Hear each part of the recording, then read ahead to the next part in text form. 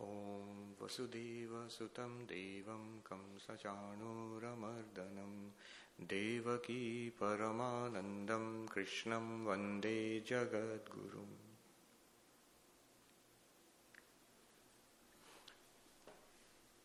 Actually, Swami Chidrupanandaji was quite right when he said, "Who am I?" Well, that's basically the only subject I've got. I really do not speak on anything else. But yes, today's talk will be based on the Bhagavad Gita. We know that the Bhagavad Gita is, the Upanishads are the foundational texts, the root texts of Vedanta. Very definition of Vedanta is Vedanta Nama Upanishad Pramanam. Vedanta is the source of spiritual knowledge called the Upanishads. But there are two other texts, the Brahma Sutras and the Bhagavad Gita, which are taken together with the Upanishads as the triple foundation of Vedanta, Prasthanatraya. And the Bhagavad Gita is unique in this sense that it contains the essence of the Upanishadic wisdom and its practical application. It's very practical. How we're going to lead a spiritual life and what is its culmination is very clearly set out there in beautiful poetry. So, taught by Sri Krishna to Arjuna in the Mahabharata in 18 chapters and 700 verses, Bhagavad Gita. Now today, what I want to do is, subject is the same, who am I? What I'm going to speak about on Sunday. But I have chosen, I'm going to do something a little different today. I have chosen one particular verse, the 16th verse of the second chapter. It's a very important verse, not only in the second chapter, but in the entire Bhagavad Gita. Indeed, in the entire Vedantic literature. A very profound verse. And just a little earlier, I was discussing it with Revered Maharaj here, Revered Brahmarupanji Maharaj, and he was saying, "Oh, that's a difficult one." So, I have picked that, I've chosen that for our meditation this evening. I shall share some thoughts. We will talk about it. And afterwards, if you have comments, questions, we will discuss it also. So that's how it will go. Yes, it is difficult. It's really, I won't say difficult, but it's profound. It's really deep. I remember one monk in the Himalayas, a teacher of Vedanta, saying, in Hindi, I'll translate, he said, "Ye to Bhagavad Gita ki darshanik hriday hai." This verse is the philosophical heart of the entire Bhagavad Gita. So it's that important. So what is this verse which we are going to consider today? The 16th verse of the second chapter is "Na sato vidyate bhavo, na bhavo vidyate sataha, ubhayorapi drishtantaha, stvanayo tattvadarshibhihi." So this is the verse. What does it mean? The false or the unreal never comes into existence, and the real is never non-existent.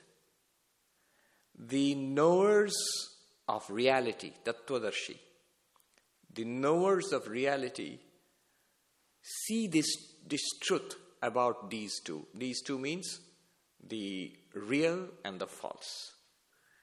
That the real never goes out of existence and the false never really comes into existence at all. What does this mean? And why is it so important? So this is what we're going to discuss today. It might seem awfully dry, philosophical. I'm just saying it because I have to say it, but I enjoy it. So I'm going to have fun. And if you want to have fun, you must listen very carefully, follow what's happening. At first it's going to be philosophical. there's a logical progression to this thought. And then you will see the remarkable application of it in our lives. Tremendous application. Right here, right now. First, I want to share this idea of cause and effect. That the effect, the reality of the effect is nothing but the cause. Okay, what do I mean by that? It's important to grasp this. This stage I'm sitting on, say this part, the stairs, they're made of wood. The railing is made of wood. Your chairs are made of wood. Now, wood is what is called the material cause. Some people switch off, like the moment you start speaking about material cause and effect and all of that, this is all dry and boring.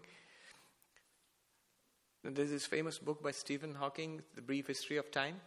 He writes in the introduction that when I was going to publish it, the publisher said, every equation that you put in halves your readership. The moment people see a mathematical equation, they turn off.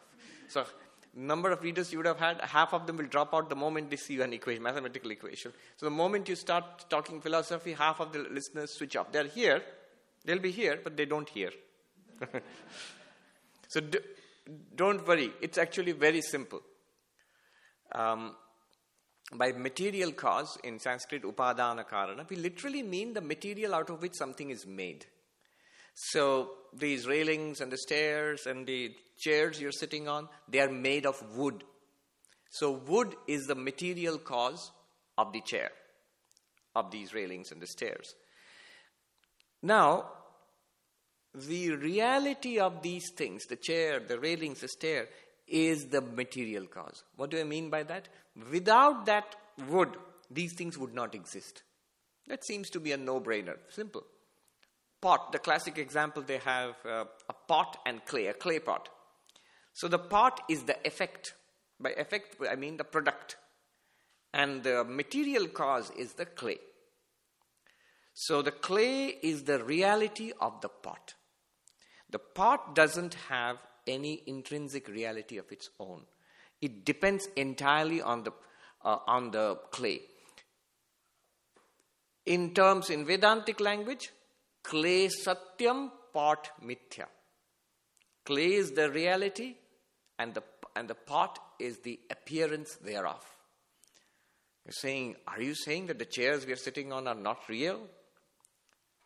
If they are not real, I would be very soon sitting on the carpet. But we are sitting on it. Remember, when you say the chair, you are taking not only the chair, but the material out of which it is constituted. You're taking it together.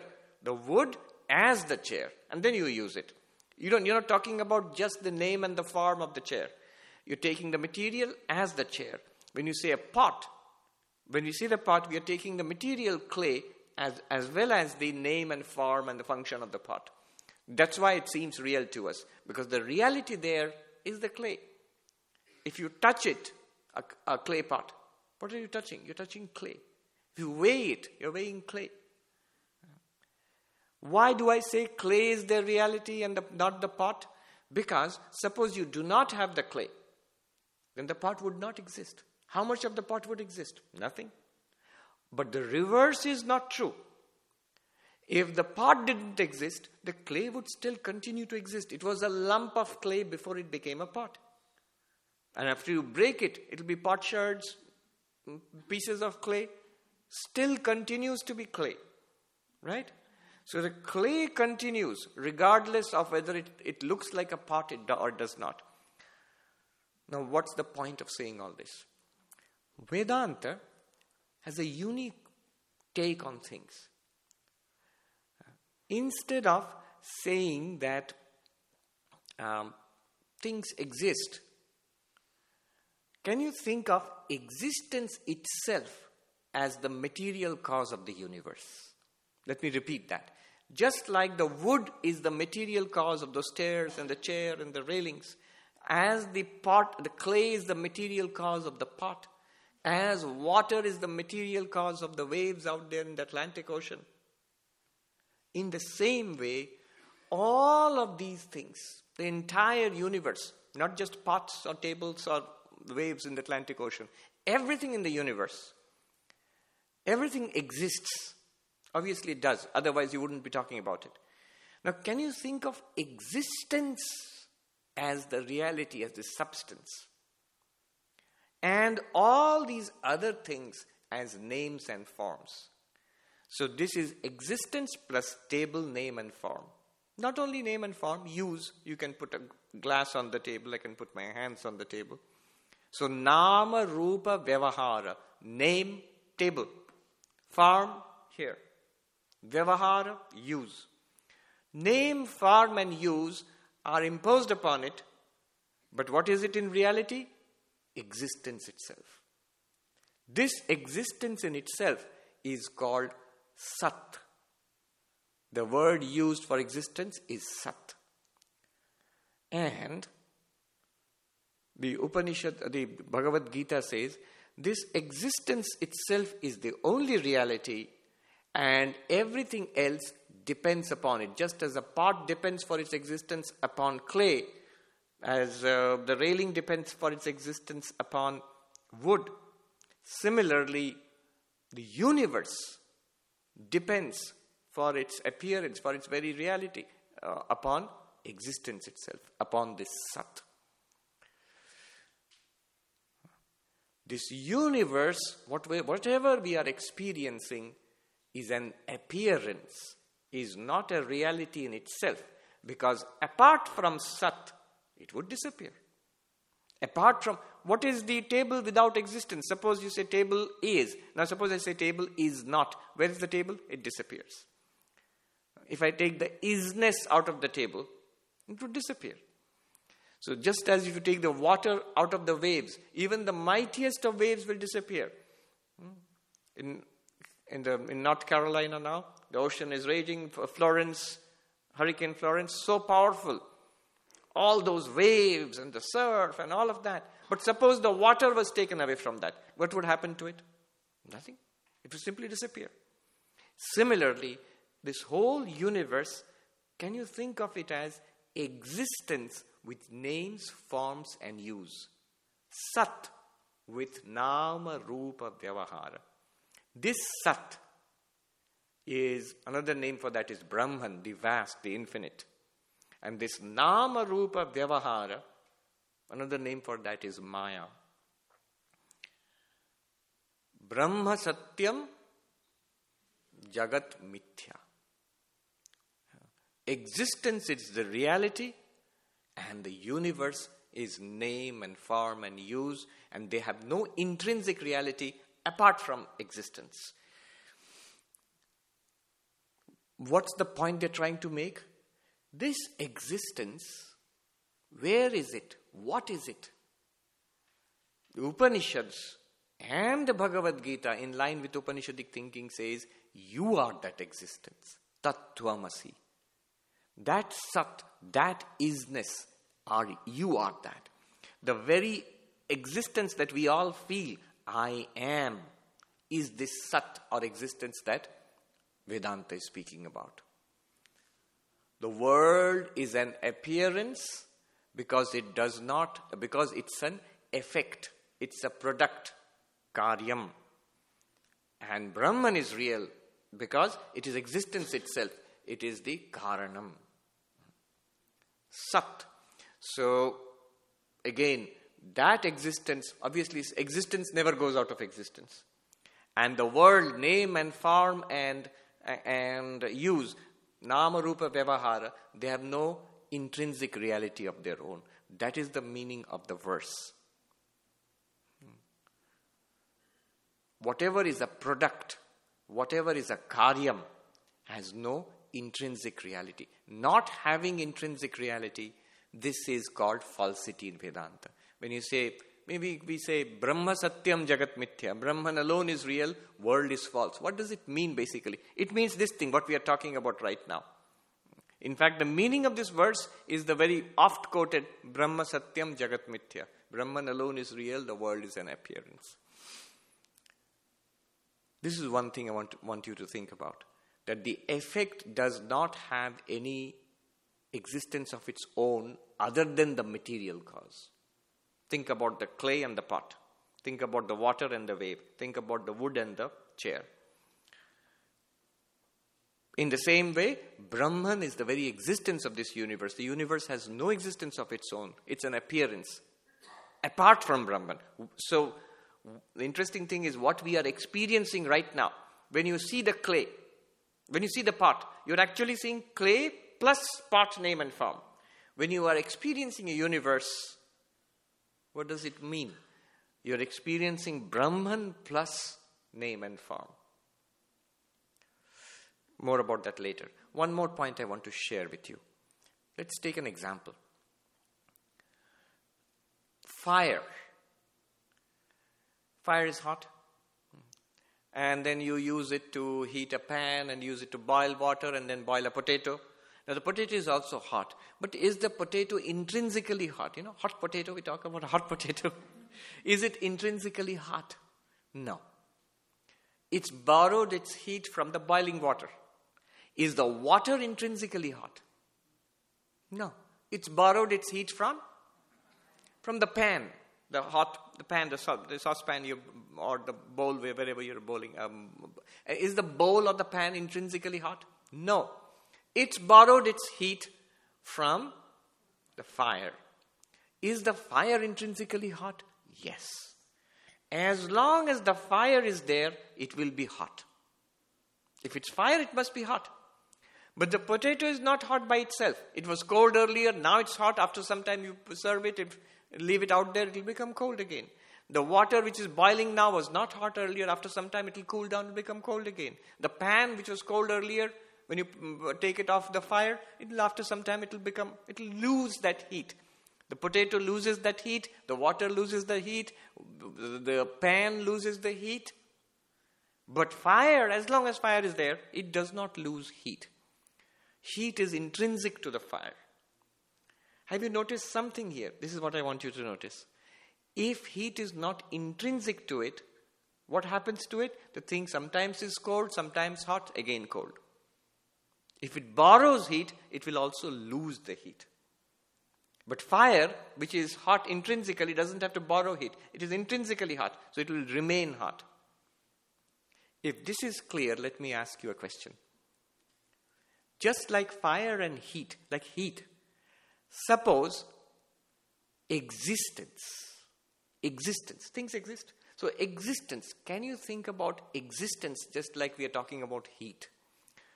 What would it be for a thing to borrow existence? What will happen to it if it has borrowed existence? What will happen to it? It won't last. If it has borrowed heat, it will not be continuously hot. If it has borrowed existence, it will not continuously exist, which means it will be born, it will be created, it will be produced, and it will be there for some time. But then it will die, it will be destroyed, it will fall apart. What is composed will always decompose finally. What has been put together will again fall apart. Things which borrow existence do not exist permanently. Now the opposite is true, also true, that if a thing does not exist permanently, if you see a thing is born, and if you see a thing is destroyed, if it comes into being and it loses being, it goes out of being, that means it does not have intrinsic existence. Now, connected with what we just did, the first thing we discussed, that that which does not have intrinsic existence is false, is an appearance. So things which are born and things which die, things which are produced and things which are destroyed, they do not have intrinsic existence. The definition of falsity is not having intrinsic existence. So things which are born and dying, impermanent things, are also false things. This is a very profound point. In Sanskrit, anityatvam, impermanence, is equivalent to mithyatvam, falsity.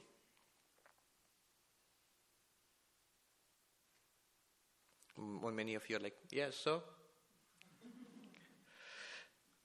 It's a big point.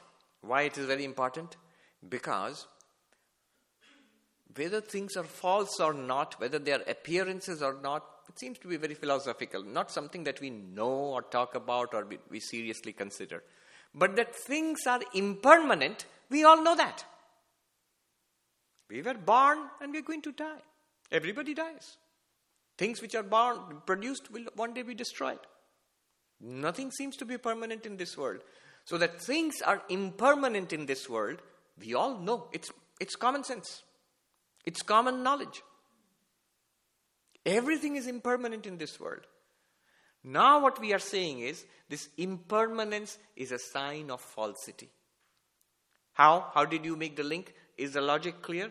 Impermanence means borrowed existence. How does that mean borrowed existence? Because it comes into existence, it gains existence and loses existence. Anything which is gained and lost is not intrinsic.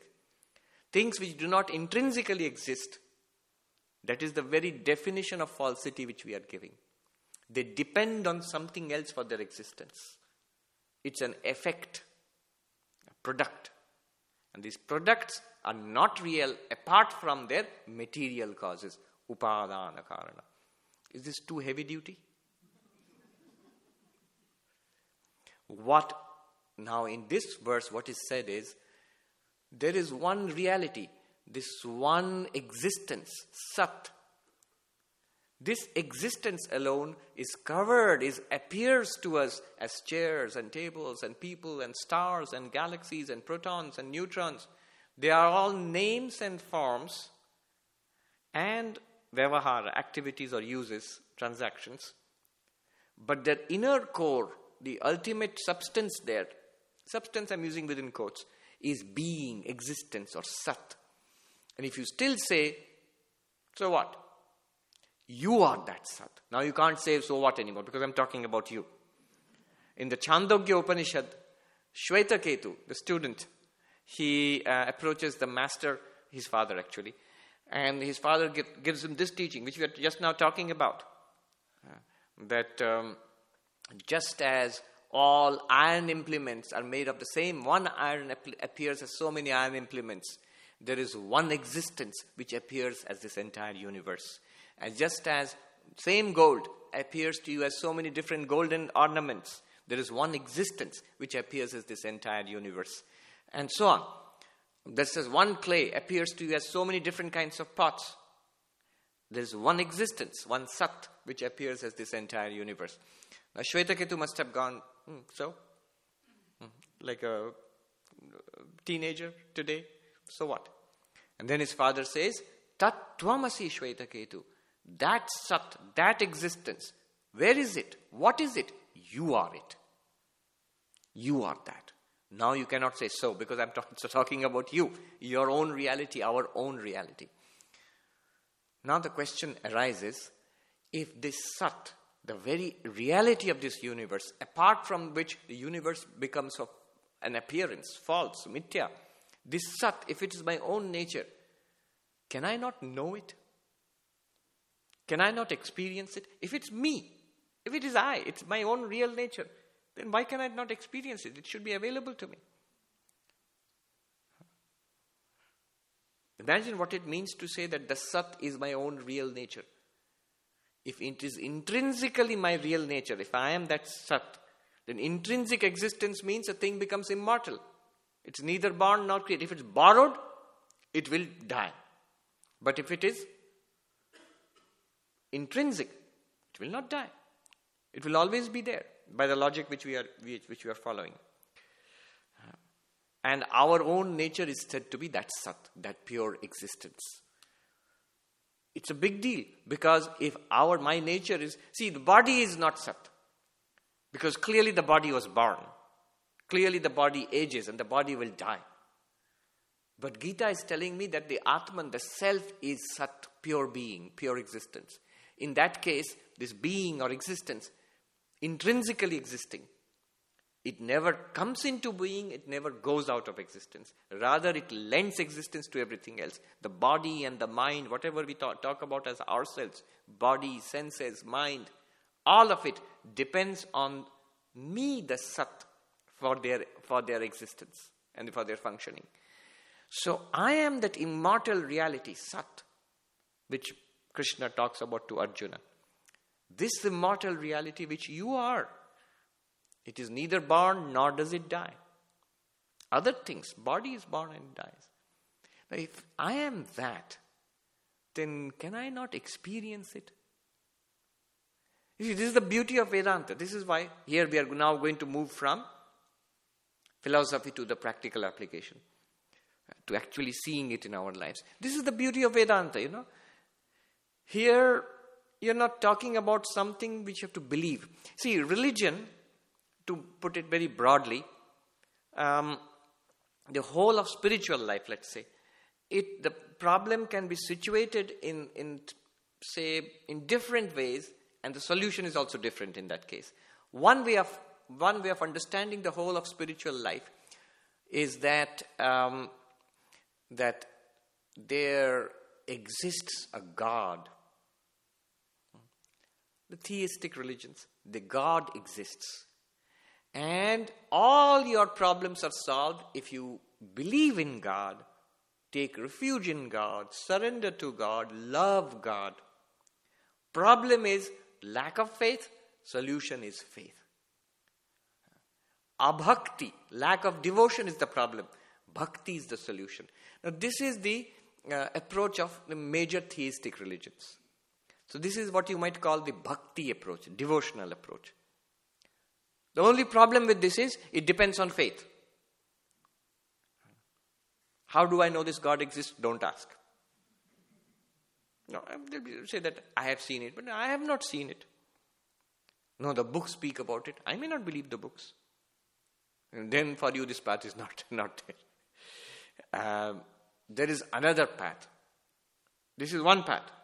The path of faith, devotion, love. Another way of looking at spiritual life, I've not gone away from the topic. I'm coming back, circling back to it. I'm trying to clarify what this approach is, what we are doing here. Another approach is the path of experience.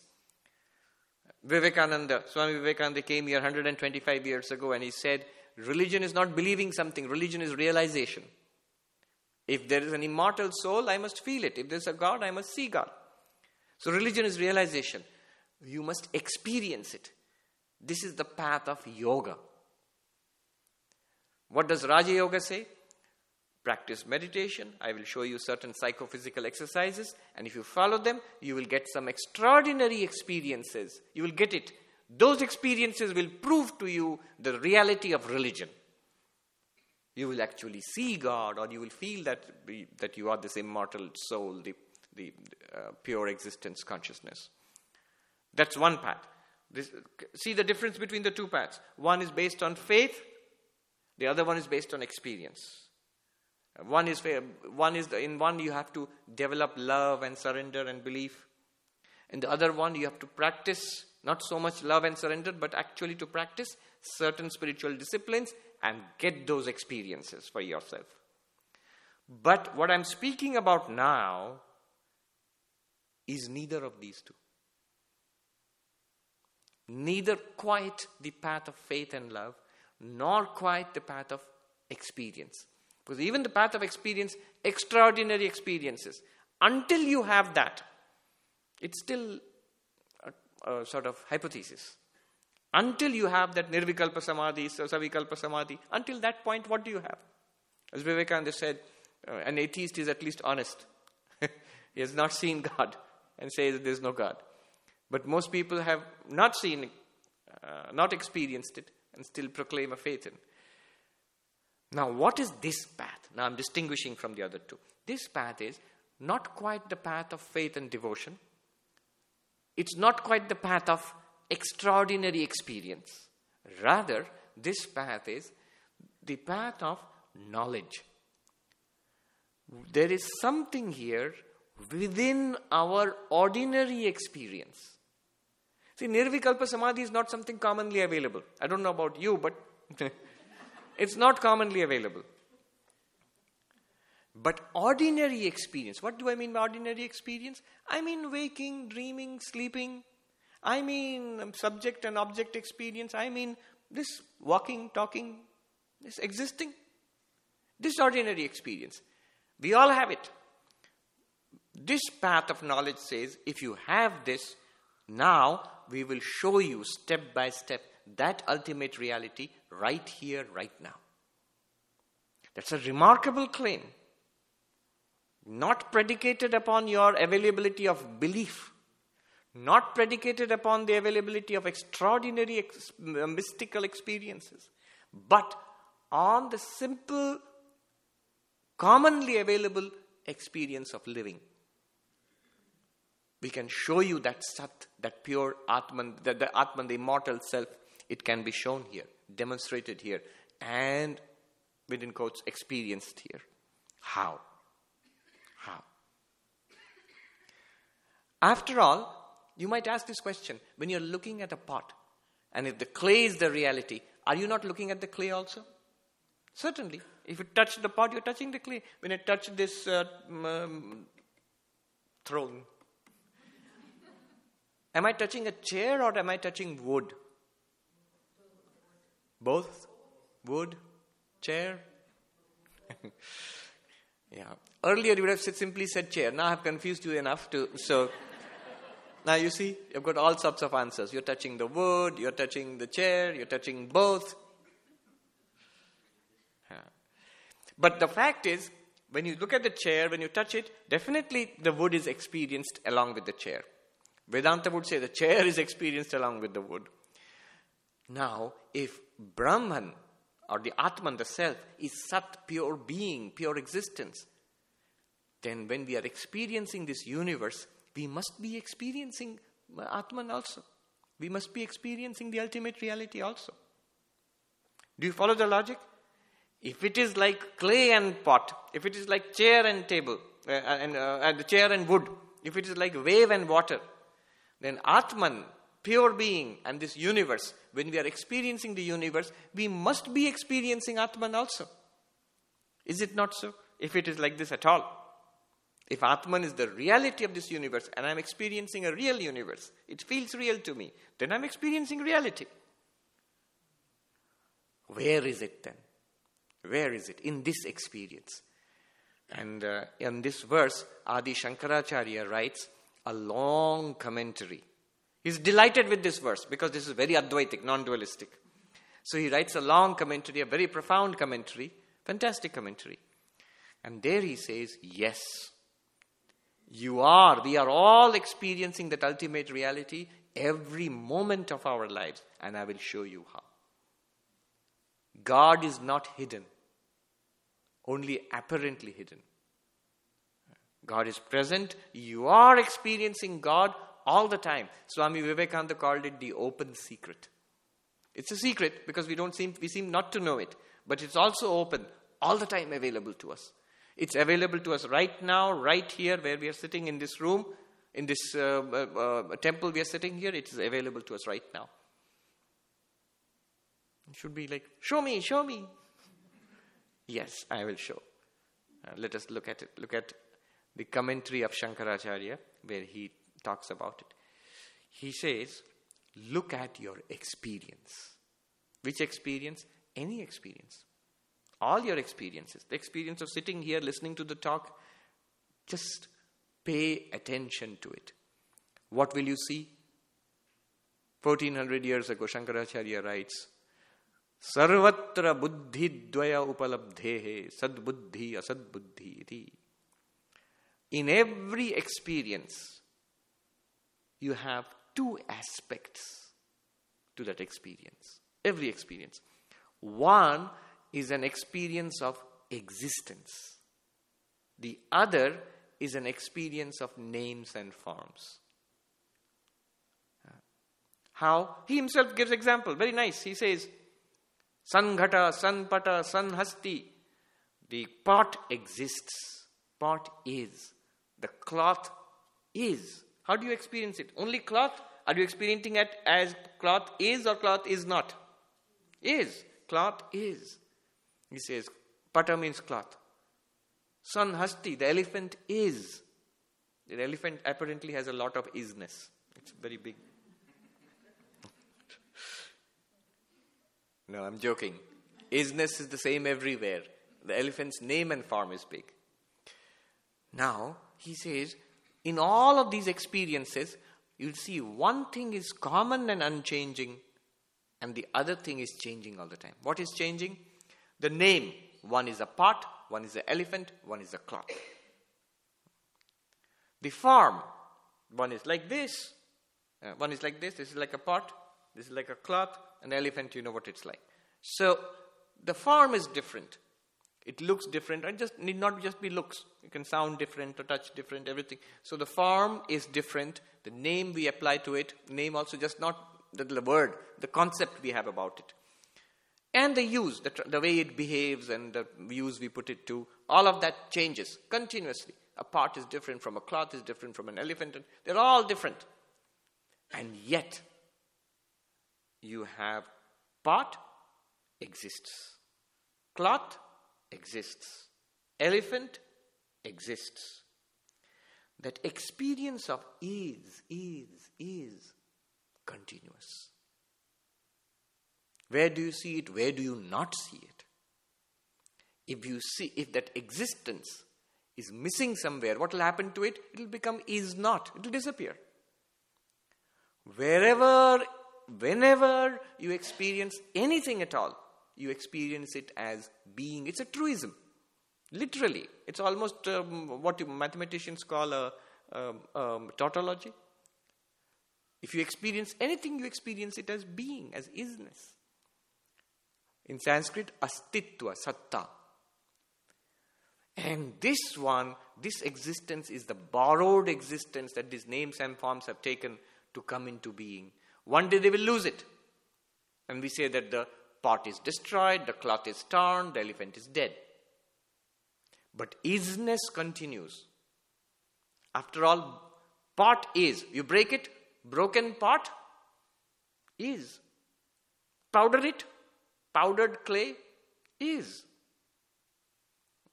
Cloth is. Tear it apart into strings and into threads. Thread is. Existence continues all throughout. Now this seems rather hypothetical, but as you focus upon yourself right now, as we look at our own experience, you will see a continuous thread, like a golden thread through all our experiences, throughout our days and nights, throughout our lives, is this golden thread of isness awareness.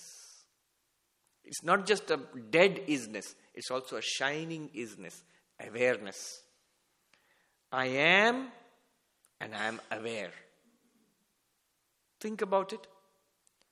Swami Vivekananda says, first it is that existence, Sat, and then we color it with good or bad. Then we say it is good or it is bad.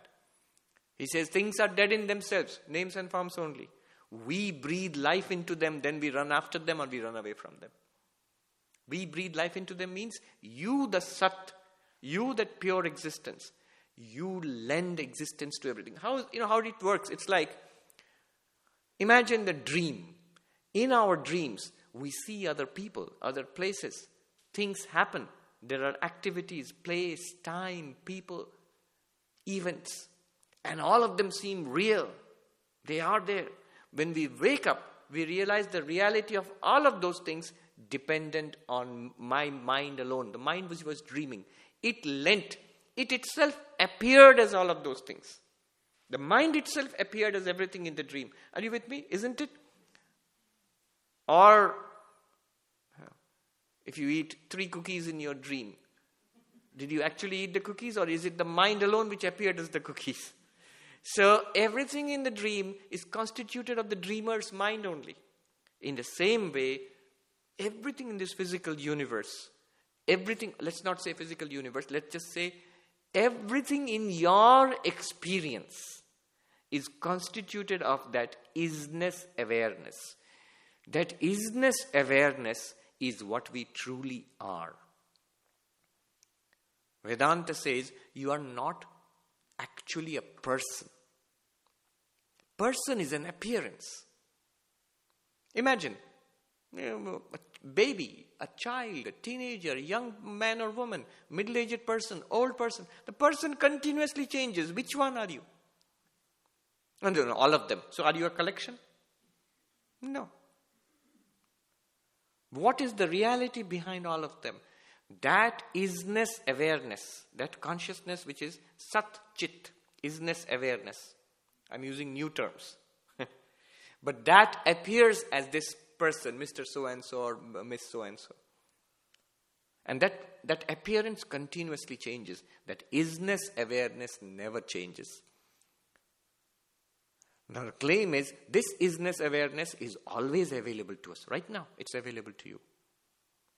You are that isness awareness, and on that comes a layer of thoughts, memories, ideas, ego, I, that feeling. And then this whole thing which is called the mind, mana, buddhi, chitta, ahankara. The mind itself, the intellect, the memories, and the ego. All together. You just call it, label it mind. This gets associated with another name and form. Body, which also appears in you, the isness awareness. And then we, forgetting that our isness awareness nature, the Sat nature, we're forgetting that, we say, I am this person. I think of only, it's like, this is a chair. So no, it's wood. What wood? It's a chair. The name and form is so attractive, is so, sometimes so scary, so deluding, that we forget the background of it. The background isness awareness is present right now. In all of us, all the time. It's the only thing that has been present. But it generates or projects a series of names and forms, which is all this. This is the meaning of, in Shankaracharya's, I am not the mind, not the body. Chidananda Rupa Shivoham Shivoham. I am of the nature of bliss and awareness. I am Shiva, I am Shiva. Shiva here is this bliss awareness, this Sat which Shankaracharya is speaking about, this Sat which Krishna is speaking about. This is my true nature. Then he says, Tattvadarshi, the ones who see reality. Ones who see reality means we are all seeing it, we don't recognize it.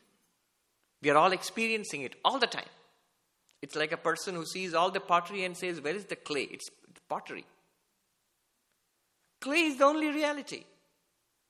I saw a shop in Manhattan, Pottery Barn, what is it called? Pottery Barn, yes. The pots are real. Really, if I take all the clay away from all the ceramics away from the pots, then what will be remaining in Pottery Barn? Nothing. A little bit of pot will remain. Nothing will remain. Everything will be gone. The reality of everything that we experience is that isness awareness which we are all the time. And it appears in so many names and forms. If you are the isness awareness, does not prevent you from being a person. The person is an appearance of that isness awareness. Just as the table and the chair are appearances of the underlying wood. Tattvadarshi, the seer of reality, that person sees in this way. Recognizes this. I'll tell you a very interesting thing I saw. This was in Haridwar in India, when we were in a class with a wandering monk, but a very great teacher of Vedanta. He has passed away now. So this Swami who was teaching, a devotee had come who had like a kidney transplant or something like that, and was saying that that he's under so many restrictions because of the transplant. And the Swami said to him, so the Swami did not know so much about modern medical technology and all of that. So he said, but if your transplant is already over, then why do you have to follow all these restrictions? And I'm telling you the wrong story. This story is also instructive, but it comes later. Before that, the same Swami, somebody was telling him about this X-ray, and he was, delighted with the example. He said, in Hindi, he said, Mahatma ki drishti to aisi honi chahiye. This is the way your drishti the drishti of the vision, let us say, of a monk should be like this. Tattvadarshi literally means the seer of reality. This is how your vision should be. What kind of vision? By this, it does not mean some kind of Superman vision or something like that. It's the vision of knowledge. Just as if we look at all these wooden things and I tell you, see the wood in the railings, in the stairs, in the chair, you will say, yes, Swami, I can see it. What did you do? You just switched the paradigm. Oh, chair, you know what I mean by wood. See the water in the waves, in the surf, in the foam, in the vapor. Yes, Swami, I understand. In the same way, in all your experiences, see the underlying isness awareness, which you are at this moment and all the time. Then you realize, I am that immortal isness awareness, no matter what the name and form. I am the screen, no matter what the movie is playing, whether it's a comedy or a tragedy or whatever. It's a movie. I am the screen, the unchanging screen. Let the body be whatever it is like. Old, young, fit. The Ashtavakra says that let the body exist for 100 years, let it die today. You neither gain anything nor lose anything by it. You are that unchanging isness awareness. So, that is the X-ray vision. You must see through just as the X-ray sees through skin and blood and flesh and goes to the bones. Similarly, you must go to the bones of the universe. The existence, isness awareness. Where do you have to look? Look in your experience. Which experience? Every experience. It is available all the time, right now. I will not go much further. I will give you a chance to ask questions. I'm sure if you're followed, you must have plenty of questions. That isness awareness is available all the time. That is basically the constituent of our life. That is the foundation of all reality. That is what Krishna talks about. That isness awareness never goes out of existence. And the universe never really comes into existence. It only borrows existence from you, the isness awareness, and appears before you for some time. The movie, none of the things in the movie, the people and the cars and the buildings and all the massive stuff that you see in the movie, none of it has the slightest reality apart from the screen and the light in which they are appearing. You are the screen, you are the light. Now, what do? Enjoy the movie. Be without fear. Be fearless. This life turns into one of beauty and joy and peace. No matter what happens in life, you can relax. And you can do whatever you want also. Because Krishna uses this very logic to prompt Arjuna into the most intense action also. That also is possible. Is there anything more that I wanted to say? I can end with the words of Kena Upanishad. Pratibodha viditam matam amritatvam hi vindate. In every experience, if you notice that isness awareness, you become immortal. Mortal man becomes immortal. Obviously, because that isness awareness is immortal. You are immortal, you recognize your immortality and own it. All right. I think that's what I wanted to say. You had a question? When you say isness awareness, is it isness karma awareness? Is it isness and awareness, or is it awareness of isness? No, none of them. Good question. Is it isness karma awareness? No. Is it isness awareness of isness? Is it isness and awareness? None of them. It is isness awareness. And it's not so difficult to understand also. Just see what you are right now. What are you apart from the changing body? Because the body is changing. From babyhood to childhood to teenage to middle age to old age. The body is continuously changing. What are you apart from the changing mind? The mind is changing so much. From this morning till now, how many times excited, how many times bored, how many times alert, how many times tired, how many times irritated, how many times pleased. From this morning till now, in one day. Continuous changing. But what is at the background of all of them? What continues like a golden thread? All those things, those experiences, did they exist for some time or not? They did.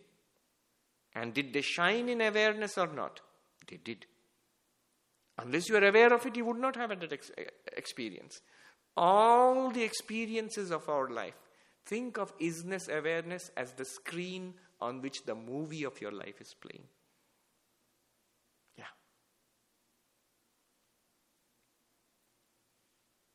How can we hold on to this isness? How come we keep forgetting? Yes, very good question. This is where the second story becomes relevant. The one which I started and I stopped in between. This second story, he says that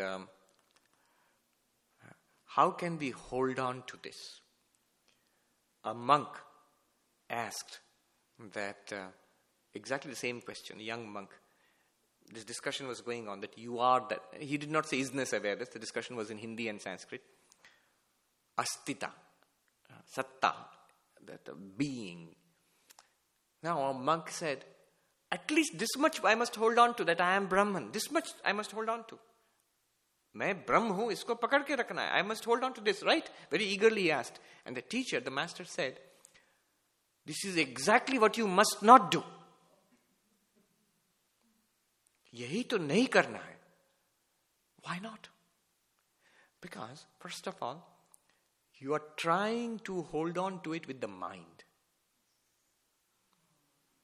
What is your name?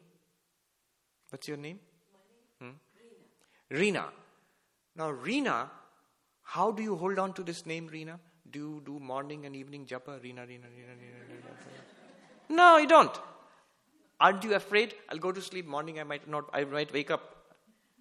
No. And yet this name was just imprinted on the child a few years ago.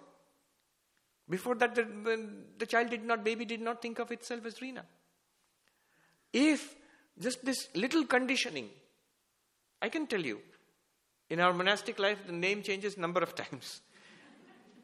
My pre-monastic name is Vishwarup, and then when we took the vows of Brahmacharya, my name was Jnanabrata Chaitanya. Long name. Took me just half a day to become used to it, and if somebody would say it, I would respond, yes. At first, who are they calling? But within half a day, yes. And then my name was Sarvapriyananda. Swami Sarvapriyananda, yes. The way they imprint it on us is the day you take the monastic vows, that day in the main monastery in Belur Math, that first day, you are supposed to go and bow down to all the senior monks. And all the monks are senior because you are just one day old. You have to bow down to all the monks and say, my name is Swami Sarvapriyananda. And all the brahmacharis, the novices, they will come and bow down to you and ask your name. So I have to say to them, my name is Sarvapriyananda. So once you have done that 300, 400 times in one day, done. You don't have to keep memorizing, what's my name. So imagine, that name itself is so well conditioned on that isness awareness that you don't have to hold on to it. Imagine how much deeper is that isness awareness itself. You don't use your mind to hold on to the Reena identity. It's knowledge for you. I know. Though it's a temporary knowledge, transactional knowledge. But the isness awareness behind that knowledge, that is permanent. You don't have to hold on to it. But this is what they say, tattva, the highest teaching. But practically, said Swami, come down a few steps. Practically, what do you have to do? Practically, that story is very useful. That story which I started, let me tell you that story. And the story means it really happened. The devotee said, because of my kidney transplant, I have to undergo these restrictions. I have to take these medicines and diet restrictions. And the Swami said, why? You have already got the new kidney. And this person said, well, the doctor said, if I don't follow these restrictions, my body will not accept the kidney as a part of itself. And I will not get the benefits from the new kidney. And finally, the kidney will be rejected and it will die. The Swami was so excited. He said, this is sadhana. Once you listen, na sato vidyate bhavo na bhavo vidyate sata. But once you have heard this, once this idea of, I am the isness awareness, I am not Reena.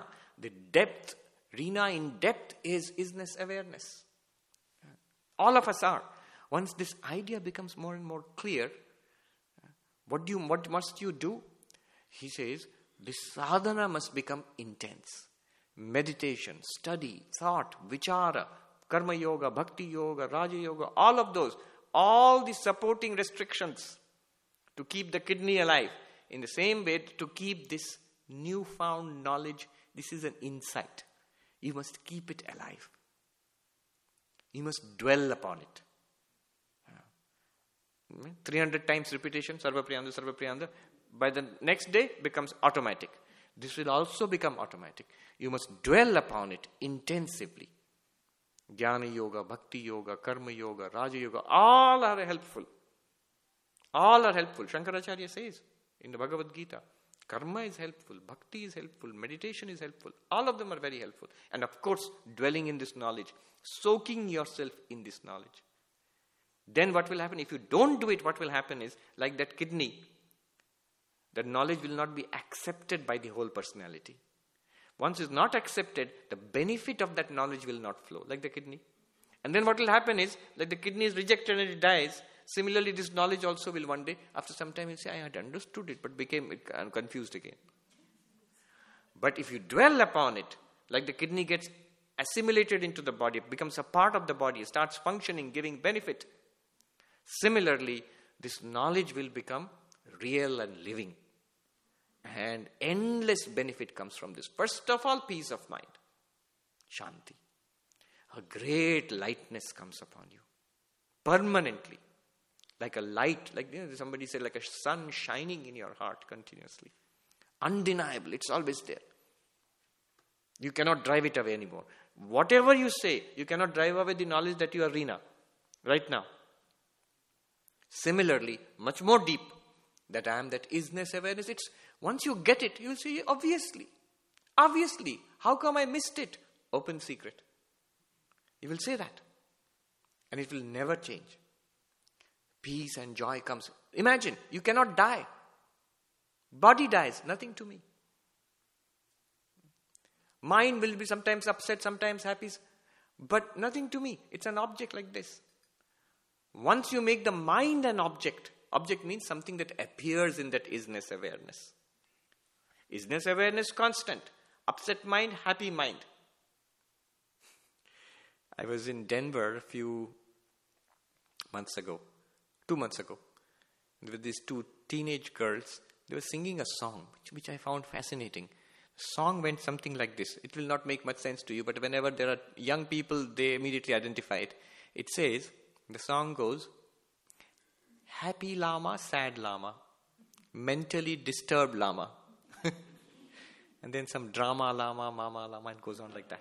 So I asked, what llama are you talking about? The Buddhist llama or that South American Andes, like the camel? And then I Googled it. It's that South American camel.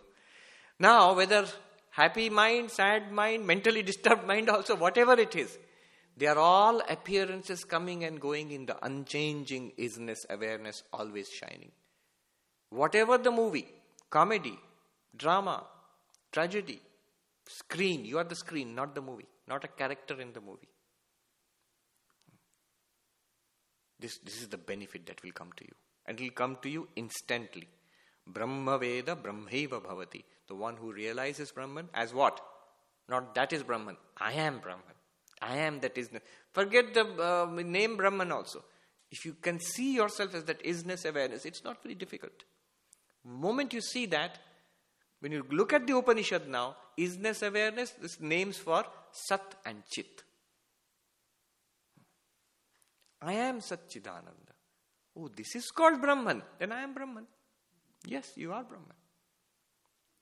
Dwell on it. Remember the example of the kidney transplant. Yes. Once you start slowly getting the philosophical insight that you are not this panchakoshas, you are pure consciousness, Yes. existence, and if you can go through life experiences like a sakshi, Yes. and you're able to live peacefully and happily. Yes. And what is then, if you can live with that philosophical insight, what is the next step? Do we still have to strive for enlightenment or what? This one itself deepens into enlightenment. This what you call living in that constant awareness. I am that Satchidananda. I am that isness awareness. If you live in that awareness, think about it, feel it, it becomes real to you more and more. You will see, you start thinking about it, start enjoying it, and you will start acting accordingly. You will see that. If you do that, if you start living your life in that light, the technical name for this in Shankaracharya himself uses the name, Jnana Nishtha. Jnana Nishtha. That sadhu in Uttarakhand, he said, another sadhu, very interesting, I liked it. Prapt Jnana ka adar karo. Respect the knowledge which you have already got. We keep collecting. Notebooks keep growing like this. Nowadays, recordings, they keep on increasing. But whatever we have got, and got means begin to understand, I like it. Even this feeling, this approach, I like it. I understand it a little bit also. Adar karo, that means respect that. Respect that means take it seriously. Try to live by its light. That is called Jnana Nishtha. That knowledge itself deepens into what is called Jivan Mukti, enlightenment. It deepens. By itself it's not Jivan Mukti. Don't claim that I'm enlightened right now. Be conservative about enlightenment. Don't be in a hurry to claim it. But yes, I'm beginning to get what these teachings are about. Very good. Yes, who had raised the hand? Yes. I'll come to you later. My question is when every single experience actually is experiencing the Sat, how do I differentiate my experiences? How do I discern between different experiences when actually I should, in every single experience, be able to experience? Oh, it's not difficult at all. You know that the railing is made of wood, and you know that just now try to experience. Look at the wood here, yes. Look at the wood there, yes. Look at the wood in the chair next to you, yes. Does it prevent you from seeing it and using it as a railing, as a stair, as a chair? No. See, what was happening earlier is, I did not know that what this thing called wood is. I thought it's a railing, it's a staircase, and it's a chair. But now I know their underlying reality is this thing called wood. Knowing it to be wood does not prevent me from seeing it as a chair, as a railing, as a staircase, and using it like that also. Everything will continue. Always look at the lives of people you consider to be enlightened. Say Ramana Maharshi or Sri Ramakrishna. Sri Ramakrishna sees the Divine Mother everywhere. And yet, he recognizes Naren as Naren, Vivekananda, Latu as Latu, and the different people, the Kali temple, all of them as recognized food as food. You recognize everything and you can use, there is a proper time and place for everything. That will not be affected at all. Usually, sometimes the feeling deepens to such an extent that is called Bhava Samadhi. Then the world, Ashokanji says, the world is as if it were erased, as if somebody is erasing the world. It actually happens. So that is a different thing. But in day-to-day life, don't worry. Life can go on very easy, much more easily, in fact. You are seeing things in depth. Earlier, we are seeing it in the surface level. Did the example of the wood and the... does that make sense? Yes, I was going for this moral or unmoral. All right. Like Moral. Yes. Experiences that are experiences as bad as hurtful. Yes. Or experiences that are experiences that this is what I like. Right. It's already colored with judgment. Yes. And now my question is, how can you then argue about following experiences that are those who should, like Dharma? Right. The prescriptive part of Dharma, of religion, is very useful for reaching this reality, for the breakthrough, for the insight. But once you have the insight, you see something that is actually beyond good and evil, but that does not mean good and evil become equal to it. Not at all. In fact, now you have the justification. Swami Vivekananda clearly said the only way we can justify morality is by seeing this oneness in everybody. Why should I not hurt my neighbor? Because I and my neighbor are one. Would I want to hurt myself? No. This is an enlightened self-knowledge, that the knowledge about the self as the basis of everything. From that comes all morality. Why should I tell the truth? Because truth is grounded in reality. I am reality. If I can't tell the truth in small affairs in day-to-day life, how can I be expected to grasp the ultimate reality of the universe, the ultimate truth of the universe?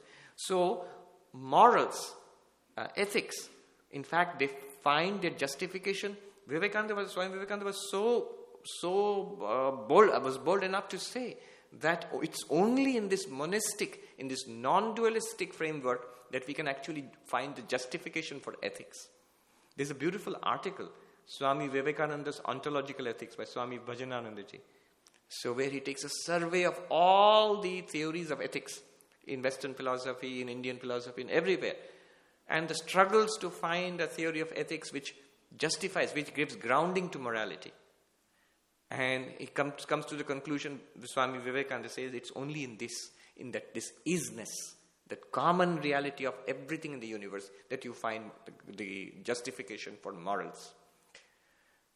There is a saying in the study of ethics, in the philosophy of ethics, you cannot deduce the ought from the is. It's a strict no. You cannot deduce morals from technically you cannot deduce ethics from ontology.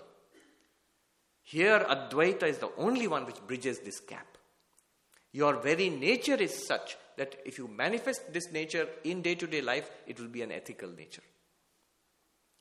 Saints, therefore, are naturally ethical, not as a matter of practice. It's their very nature. They are expressing their innermost reality when they are selfless, when they are loving, when they are self-sacrificing, when they cleave strictly to the truth. They are expressing their innermost reality. Okay, let's at least hear the question. We have run out of time. Thank you, Swamiji. Can you describe Maya and its effect on this isness awareness? Very big question. It will take a series of lectures to answer it. But the effect of Maya is exactly as we see it right now. That isness awareness seems to be occluded, hidden. It doesn't seem to be obvious. Yet it's the most obvious thing. Isn't the wood there or here the most obvious thing? And yet we think it's a cabinet. The wood nature seems to recede to the background. That's the effect of Maya. It hides the reality and it projects it as something else. Alright, let's stop here. Do I do a Shanti mantra? Om Shanti Shanti Shanti Hari Om Tat Sat Shri Ram Krishna Rupanamastu. Thank you very much, Maharaj. Thank Fantastic. Just out of curiosity, anybody know that song? The Lama song? One. You know it? Come on, sing it. No, I don't know it. I was sad because I'm now officially classified as old. But I'm not alone. So wonderful. That isness awareness is a great thing to sit and ponder for quite some time. That was a very helpful insight. So thank you very much for that. Maharaj will be speaking again on Sunday morning. This time the topic will be, who am I? So please come and enjoy that with us on Sunday. And tomorrow, of course, will be our Karma Yoga as usual for those not going to the Gita conference downtown. So this evening, hang out a little bit, get to know each other, enjoy that I amness, and to share the love and the unconditioned bliss that is in you with each other. Jai Ma.